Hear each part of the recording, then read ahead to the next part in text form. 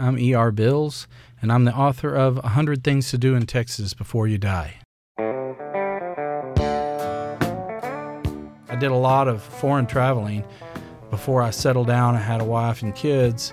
And when I did that, traveling abroad wasn't quite in the budget, so I started traveling around Texas.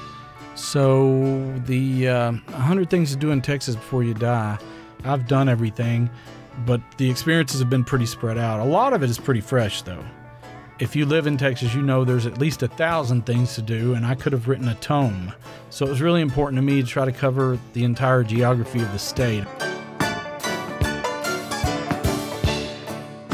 One of the new things that I discovered was the Padre Island National Seashore. And if you go down 30 or 40 miles, you have a stretch of 10 miles of the beach to yourself. It's like you're wealthy. I mean, you could probably literally walk around nude all day and maybe not see anything or anybody except maybe a turtle.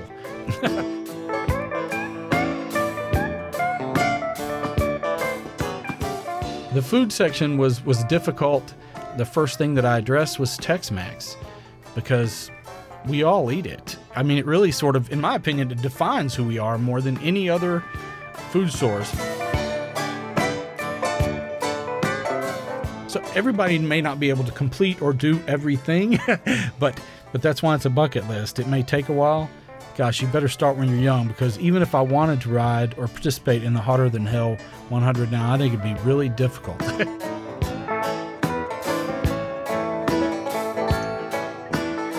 I think it's a neat place to discover. I think it's a neat place to live.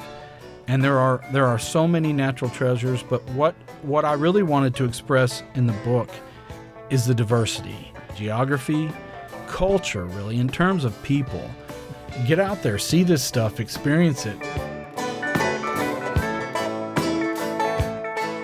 This is E.R. Bills, and I'm the author of 100 Things to Do in Texas Before You Die. And you're listening to the Texas Standard.